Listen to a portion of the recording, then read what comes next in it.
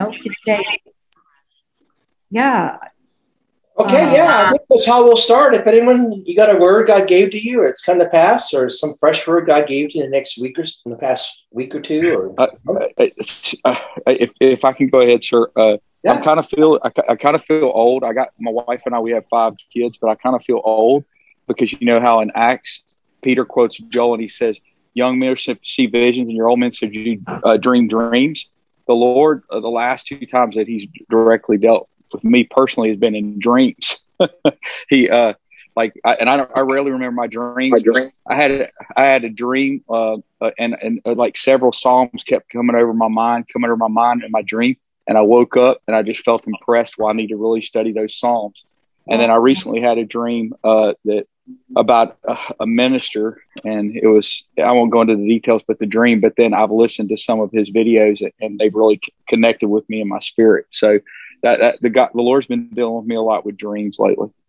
And can I say something about that? I think that's awesome how you responded, because that's correct. Anytime God gives you a dream, He's trying to get a message to you, and it's up to us to go after that or seeking it out. And so I just wanted to really encourage you, Brian, that was right on what you did. You started looking into the Psalms. You started looking into the specific preacher. God, there's a message. God's going to begin connecting some dots for you. And it's amazing you would say that, Brian, because I have been having a lot of dreams over the past 4 weeks, and dreams about crusades and overseas meetings. And I was telling Jennifer, I had one dream that was so powerful and it was so beautiful that when I woke up, I just lay there with tears streaming down my cheeks. And all I could say was, Papa God, I have a yes in my heart. If that's what you want me to do, I say yes. Crystal, do you have something you want to add? Yeah, I do. And I'm glad that we kind of opened up, Brian opened up with dreams, and Prophet Jennifer, she asked about what the Lord has been saying to you recently, or that type of thing. I believe it was sometimes like last week. It was after my prayer time or about during. Sometimes I get reminded, but anyway, the Lord, He told me fly with the eagles. He told me to fly with the eagles. Well, here you are. And everything. Spirit-led Family's logo is an eagle. Yeah. So you're with the eagles already. Just start flapping your wings, sweetheart. Mm-hmm. Charmaine, go ahead. Morning, yes. It's actually amazing you're talking about dreams, because last week it wasn't a good week. I had a lot of nightmares, but last night I had a dream about Donald Trump, actually. And I dreamt that I was with a group of people that I didn't really know, but, in the dream you sort of know them. And he was actually inviting us all to be part of a certain project with him. But at the same time that he was forming this group to do something, he was busy with his will. He was busy putting people in his will, and he was adding us all in as heirs of his will. And then he asked if I want to ask my sister also to join in, which I did, but she didn't want to join in. And then the dream sort of ended where I was in a room where he was sitting at a long table at the head of the table, and I was at a buffet, busy getting food for him and asking him what kind of food he likes that I need to dish into his plate. And then I woke up, and I actually felt quite good in the dream. I sort of felt, not that it's really relevant to him, but I sort of saw it as a sort of provision kind of dream. I don't know if you've got any other interpretation, but yeah, that was my dream. You have to tell me the last part of it, because Jennifer decided to offer a burnt offering up in the kitchen, and so all of our smoke alarms went off in the house. So go ahead and finish the last part of that dream. Yeah, the last part was where he was in a room at a long table, like a boardroom table, and he was sitting at the end, and there was a buffet table with food, and he wanted me to dish in some food for him. And then I was standing there asking him what would he like, and as I was putting the food on the plate, he was busy with documentation because, as I said, he was busy drawing up his will and adding us all into his will as heirs. And then I sort of woke up because before that, I just said he had asked if I would include my sister in the group, and I asked her, but she didn't really want to. She was reluctant, but I was excited because I said, we're going to have this project with this guy who's a billionaire, obviously, and he's adding us in his will. So that's, all about provision. Yeah. And then I woke up. Let me speak to that prophetically. And I'm going to say a few things that I believe are very important for me to say about this, because you spoke Donald Trump. I will tell you, do I believe that Donald Trump was a man that God used for America and for the world? Yes, I do. I believe he did good in helping America turn back to, being a nation that flows with the things of God. And I apologize. I'm going to have to mute different ones until we get going here, because my wife still has her music going on in the background, and she doesn't realize that it's causing feedback. Anyway, I believe, just like anybody in the Word of God that is used by God, that you are a vessel, okay, and that God will use you. And it's kind of like in the Bible where you have the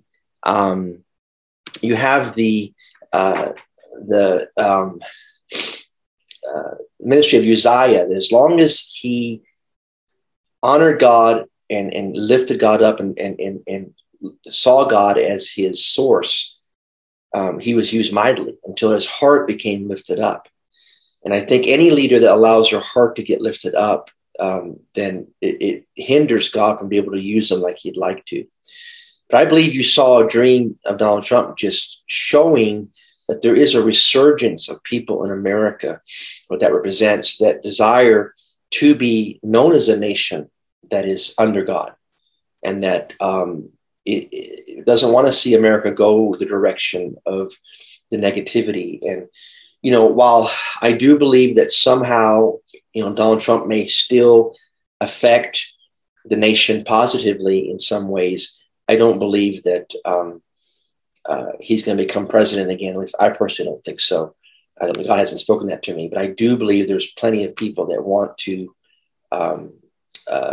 have a nation that is, and of course we can't legislate holiness. We can't legislate the things of the Spirit. You can't, and I want to say this about the kingdom. The kingdom of God is within us. And when we talk about bringing the kingdom of God into people's lives and the kingdom of God influencing all the kingdoms, I don't stand for the idea of us going and conquering all the spheres of society, taking over banking, taking over business, taking over government. It's going to be a revolution. I mean, have you not read in the I don't trust us with a lot of that power, because if you read history, it wasn't a very pretty thing when so-called Christians tried to conquer the nations with the Templar Knights and the things of that nature. I think we just need to leave those things in the hands of God and seek to influence people to Christ, to receiving the baptism of the Holy Spirit, being empowered and transformed by his presence and glory, and let the rest. That's where kingdom is. The word kingdom in the original is basileia, which its basis understanding is influence or power or rule over. And I believe that's where we need to see God's influence in our schools, God's influence in politics. And that's where a lot of the nation says, well, we believe in God, but we don't want it in politics. We believe in God, we don't want him in business. We don't want him. And that's where we've got to make our stand. But we need to go ahead and shift so we don't just start getting off in different directions and talking about whatever, so we can stay on focus here. Let me greet a few people that just come on. I want to say Million Bowman. God bless you from Indianapolis, Indiana, just outside of Indianapolis. So glad you're with us. I had the honor of meeting Million. We've had several discussions. I'm glad you're here tonight, Million. We're going to do some teaching, but we welcome you to Spirit-Led Family. I want to welcome Misha Williams back again. So glad that you're here. Thank you for joining us. And I want to welcome our good friends, Regina, and her family. So glad that you're here with us tonight. Let's go ahead and we're going to dive into some teaching tonight because we're right in the middle of teaching on orphan hearts. And thank you, Jennifer, for opening up and asking for people to share a word of prayer. And we will continue praying in these areas that have been shared, especially with Charmaine's dream. But I want to right now go ahead and there she is, Miss America. Where's your book, baby? Oh. Is this the one I should be That's fine. Yeah. No, we're not. I'm teaching different tonight. We're not teaching from that. So we're not teaching from our handbook right now, guys. I sent everybody last week the notes on the orphan heart. And so I hope you got them. And we're going to continue teaching on that here tonight. So what I'll do is I'll go ahead in the chat and I'm going to drop in the chat the notes again for tonight. So if you didn't get those notes last week, you can have these notes to follow along. And if you just double click on, download it from the chat box. And if you double click on it, then you'll be able to access it. And I'm not seeing it. I'm so sorry. I should have done this earlier because I'm not seeing my files. There they are. Give me 1 second, please, while I access this so everybody has notes again tonight. We're on Healing Orphan Hearts Part 1, and boom, there they are. They're in the chat box. You click on that PDF, and you'll be able to follow along on the notes. So we're going to pick up where we left off last week in our teaching. And let me just go ahead and share my screen so you can see it. There we go, and share. All right, so hopefully everybody can see this.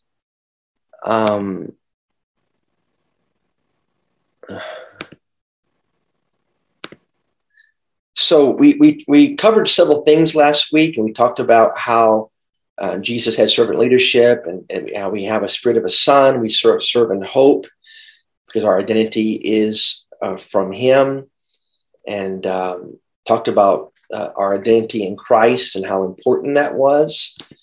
And one thing I am going to talk about tonight that's going to be very important is I'm going to talk about what it means to be a spiritual son or daughter, as well as being a mother or a father, because there's a lot of just, people love to try to skip the process, and you cannot become a true father or mother spiritually until you learn how to become a good son or daughter. And if you skip the whole process and you don't ever learn what it means to be a good son or daughter, you're not going to learn what it means to be a good mother or father. It's just like in math. If you skip the basics of addition, subtraction, multiplication, division, and you jump right into calculus, you're not going to do very well because you got to go in the process, the building blocks. So first of all, it's understanding and discovering who we are in God. It's called our identity in Christ. Once you understand your identity in Christ, you're no longer looking for recognition or promotion, to sit on the right hand or the left. You simply seek to serve with love and humility, even if it's the dirty, unwanted jobs in the kingdom. You do it with rejoicing because you know that you serve with the heart of a servant, but also with the heart of a king. What that means is you're willing to serve, but you're also willing to, you know who you are in God. And so God can give you keys to the kingdom, keys of authority. And anytime you're given keys to the kingdom, always seek for places to serve. God doesn't give us authority for positions and rulership for us. He gives it to us so we can empower people and protect people. That's why God lifts people up in the sphere of government and gives power and authority and influence. That's why God lifts people up in the body of Christ, in the ecclesia, and gives them power and authority. It's to serve others, and first to empower, and second to protect. Unfortunately, we've all seen it. People in governmental positions, in the business world positions with financial power, that they use the power to rule and to crush people and doesn't belong in the kingdom. When God reveals purpose in you, don't try to accomplish your purpose with strategizing. We do our best in purpose with the towel over our hand, serving. We can work from favor, but not for favor. We don't do what we do so we can have favor in God. We do what we do knowing he will favor us. And when the favor comes upon us, that favor is not for us. That favor is for those we are serving in the kingdom. And that's why I was talking to someone this morning who was talking about prayer and fasting. And I said, one thing I'd be careful about in prayer and fasting, and religious order is bad about this. A lot of times, religious order follows after the tree of the knowledge of good and evil. If you remember in the Bible, in the garden, with the tree of the knowledge of good and evil, when you ate of the tree of knowledge of good and evil, it was something desired to make one wise, the Bible says. And if you pray and fast, let's say you fast for 21 days and people know about it. If more attention is put on, wow, how'd you fast 21 days? Was it water only? Wow, you're so powerful. You're so strong. Or you pray for 10 hours. Wow, you pray 10 hours a day. The problem is you're turning away from the understanding that God's grace is what enables us to do what we do. It's not prayer and fasting. You see, a common saying in Pentecost especially was little prayer, little power, much prayer, much power. So, of course, as a young man, I took off, I'm going to pray and fast as much as I can because I want a lot of power. But again, we don't work for favor. We work from favor. Anything that can be accomplished by paying a price is not from grace or even empowered by true faith. And if I can just do things because I prayed and fasted, then the death of Jesus was of no effect. Jesus died on the cross for no reason at all. So our identity has to be in him, not a title, not our identity, what we do. Our identity starts with being sons and daughters of God. That's why in 2 Corinthians 5, Paul said, therefore, from now on, we regard no one according to the flesh. What he means is nothing in the flesh impresses me. You got to get to a place in the kingdom where the only thing that impresses you is God, his presence, not people, their titles, their accomplishments. He goes on to say, even though we have known Christ according to the flesh, yet now we know him no longer. Therefore, if anyone is in Christ, he's a new creature, and old things have passed away, and behold, all things have become new. So when you enter into rest as a son or a daughter, that's where you truly learn how to become a son and a daughter. What you have to decide is whatever you're facing right now, whatever dilemma, whatever impossibility, whatever thing that seems impossible, are you going to believe that your Father is powerful and can handle what you're facing with supply and provision and protection? Or do you have to step back in and take over and make it happen? That is a huge sign of someone with an orphan heart, is when you begin trusting God for a situation in your life that seems impossible. It's out of your hands. You can't do anything to make it happen. And for a while, you rest and say, I trust God. God's got it. And after a while, when it doesn't seem God's working fast enough, he's not doing enough, then you kind of step back in and take over. Once you learn to not take over and just say, I trust you, Papa. Amen. Then you know you're entering into the place of a son. Of course, the identity of being a son is in the kingdom, you lose to gain. Jesus said, if anyone desires to come after me, let him deny himself and take up his cross and follow me. For whoever desires to save his life will lose it. And whoever loses his life for my sake will find it. Brothers and sisters, listen to me. Whatever you're trying to protect in your life, you're going to lose it anyway. Whatever you're holding on to that's keeping you from obeying God in your assignment, you're not going to keep it. You're going to lose it. That's what he said. When you try to save your life by not doing what God asked you to do, not stepping out by faith, not making the sacrifice, whatever it is you think you're saving, you're going to lose anyway. Look at the foundation you're built upon. You see, when we choose to live daily sacrificial lives for the King, that is when we truly enter the kingdom of heaven. Amen. Amen. And Patricia says, amen. Amen. So I'm going to switch over to our next slide. And while I'm doing it, I want to say just a couple things about this. You know, I'm not saying that you should not fast or pray. That is not what I'm saying. What I'm saying is, if you fast, do it as the Bible tells you to do it. When you fast, the Bible says, don't let the right hand know what the left hand does. Don't broadcast it. Just understand that we all are living by the grace and power of God. And that's what brings the breakthrough. Now, I'm going to shift and I'm going to talk about something very, very important. And I'm sure some of you are probably going to have questions on this. So I'm only going to teach for about 20 minutes, and then we're going to break for some questions and comments. And this is very important because I want you to listen to this teaching, guys. Listen and take notes, because you got to decide, where do you think you are? You know what the number one problem today is with internet ministry, with social media? Anybody can sign up and get a slick landing page, pay for some click funnels to get people to come to their site, put apostle so-and-so over the top of it, but they may not be ready for that. When you have people that are wounded trying to lead and teach others, they only end up wounding others. That's why even in Spirit-led family, we're very slow in bringing people into team ministry. Your family, absolutely, your family. But it takes a while because you may need to heal before your team. And if you rush somebody into the team spot before they're ready, they're only going to hurt other people. So let's look at spiritual maturity. Spiritual maturity. And this is normally the fourth lesson I teach, but I felt tonight to jump to it. So here are the levels of maturity in a person's life that is born again. In Matthew 5:48, Jesus said, "Be ye therefore perfect, even as your Father which is in heaven is perfect." Now, being perfect doesn't mean you're flawless.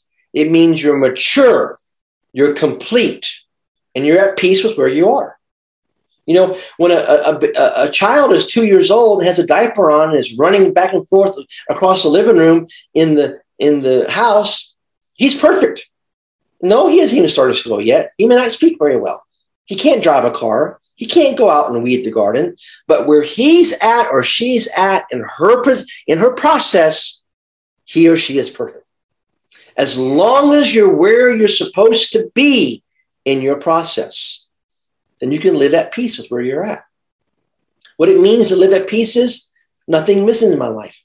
Nothing is broken. I'm not missing anything. I'm not damaged.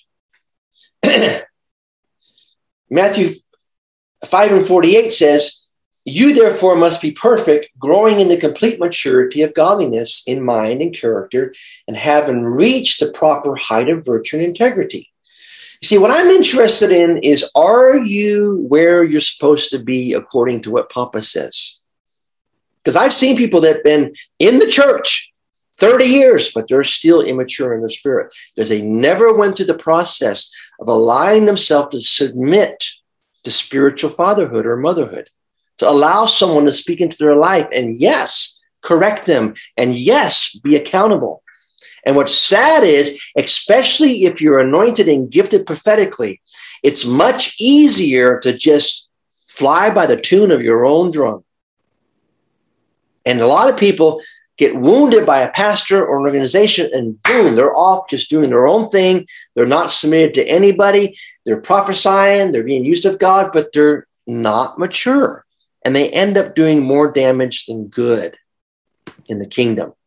So let's look at the 5 stages of maturity for a believer.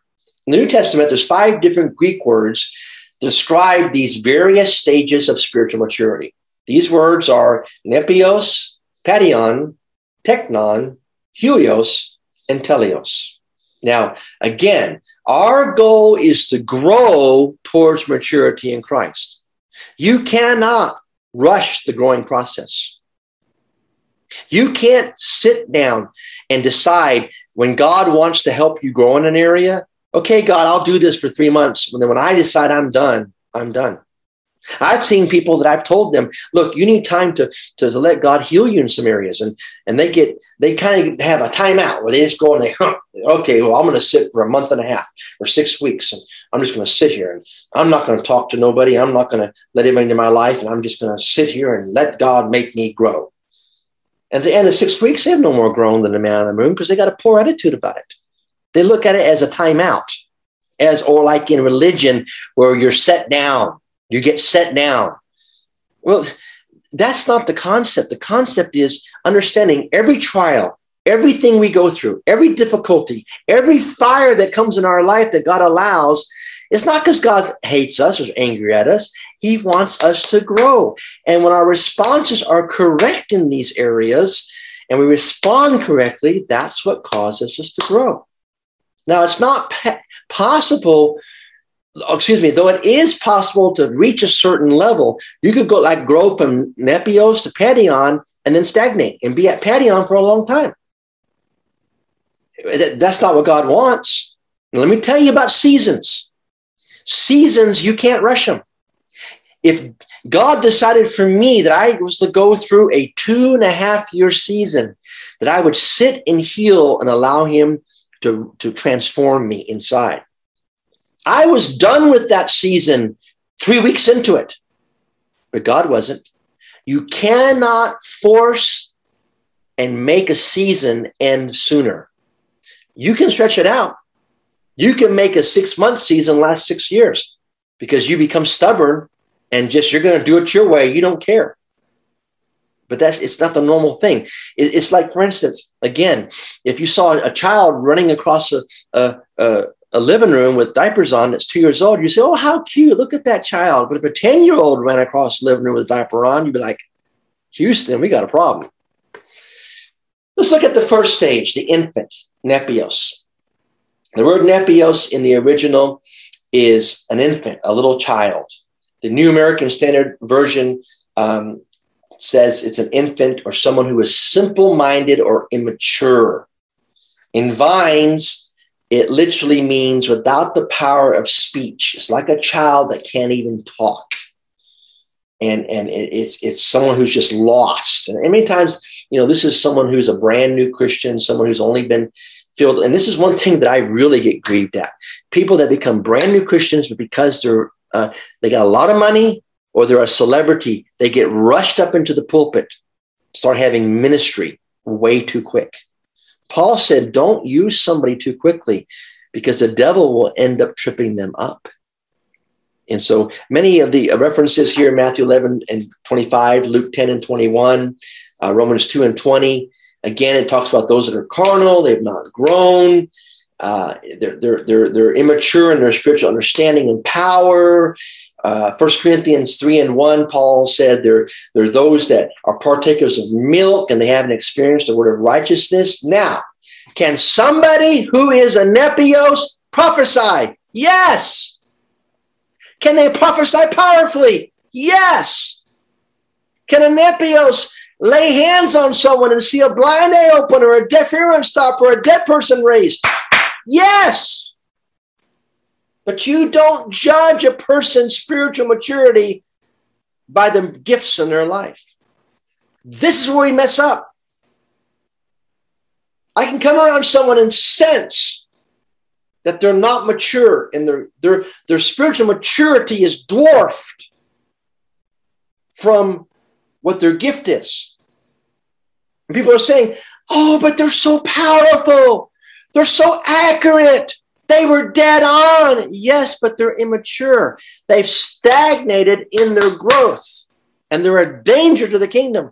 Oh, but you're just being judgmental. God's using them. No, the gifts and calling of God are without repentance.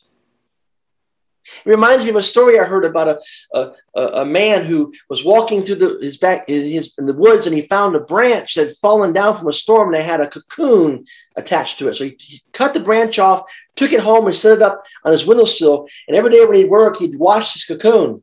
He was hoping to see the butterfly come out of the cocoon. But one day he's working on his project. He looks up and the cocoon starts moving. And pretty soon he sees a little bitty hole form in the end of it. And for hours and hours and hours, that poor little caterpillar was pushing against this little bitty hole, trying to push through it. And he could barely even get the first part of his body, the head of his body through this hole. And so finally, this guy decided to help this poor little caterpillar along because he'd been struggling for so long. So he reached out, took his knife, and he slit open the cocoon, and the half caterpillar, half butterfly fell out on the table. Problem was, it was a big old fat body with little bitty wings. And it would never develop into a full-grown butterfly because he had ruined the process. Because the way nature designed it is that caterpillar had to struggle to push through that small opening. And by pushing through the opening, it would force all the fluids out of the caterpillar's body and cause the wings to spread magnificently until they were full, beautiful wings with the small little body that normal butterflies have.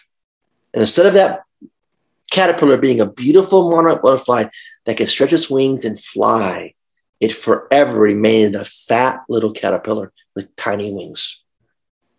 Parents, this is what you do when you bail your kids out every time they have a problem. Every time your kids misspend and do things wrong and you pay their bills for them and you never let them face the consequences of their life. You never let someone go through the trial and you try to protect them and you step ahead. You're not helping them. You're dwarfing them in their walk with God because the struggle is what causes us to move into the next stage of growth. Now, the nepios, the son or daughter, is an infant in faith. Most people that are nepios are still in the bondage of the elements of the world. They're led by the flesh. They're unskilled in the word. And when it comes to the APES offices of leadership, when it comes to nepios believers, it's better to recognize the gift that is present in their life, but let time for the office to emerge. This is not the time to start calling someone an apostle or prophet. This is what I mean when I say emerging apostle and prophet sometimes. That's why we also teach that you don't have to be a prophet to prophesy. Because, you want people to encourage them and to build them up and bring them comfort in this level. And yes, a nepios can operate in the gift of prophecy, but it needs to remain encouraging, building up, and bringing comfort. Not repeating prophetic words you heard on YouTube that some great prophet said, so you can be a prophet too. Help us, Jesus. So Paul talked about it in 1 Corinthians. He says, when I was a child, nepios, I speak as a child. I understood as a child. I thought as a child. When I became a man, I put away childish things, nepios. So a nepios needs to keep obeying God's word and all that he does and spend a lot of time in the word, walk daily in the spirit, and become transformed by the glory of God. Let's go to the next one. Padion. This is a young child. Now, in the New American Standard Dictionary, it's padion is a young child. The New Strong's Dictionary of Hebrew and Greek Words talks about a childling or a half-grown boy or girl, but still immature. Vine's Complete Expository says a padion is, again, little children. Now, the term padion was used for children after they were approximately 2 years old up to the age of 11 or 12. And it's right before what's called a bar mitzvah in the Jewish religion. During this stage of life in the natural or physical world, the child starts to discover their own will and how to do things their own way. And it's at this time that rebellion starts to show and discipline is needed to correct it. In the spirit realm, the same is true. You see, people start growing and learn how to start praying and start growing in the spirit, and all of a sudden they decide they don't need a pastor. They don't need someone over their life. They can hear from God themselves. And again, so much emphasis with social media is put on people's ability to prophesy and to show things and to preach and to preach and to speak that they could still be a padion, but being treated like they're a mature believer. And it's dangerous. Now, in 1 John 2 and 13, the padion does begin to recognize the relationship with God and can develop a true relationship with the Father and do things in conjunction with the Father. In the spiritual realm, it's also true that a paedion can grow from just knowing God that's given you life to start knowing him as one that walks and talks with us. And you're starting to dramatically grow in your knowledge and your relationship, and start learning about good and evil and deception, and learning and recognizing the truth of God's word from the false. And this comes from spending time in the word and spending time in Papa's presence, but you still haven't learned the deep nuances of spirit. And so you could end up as a paedion, especially in prophetic, running off to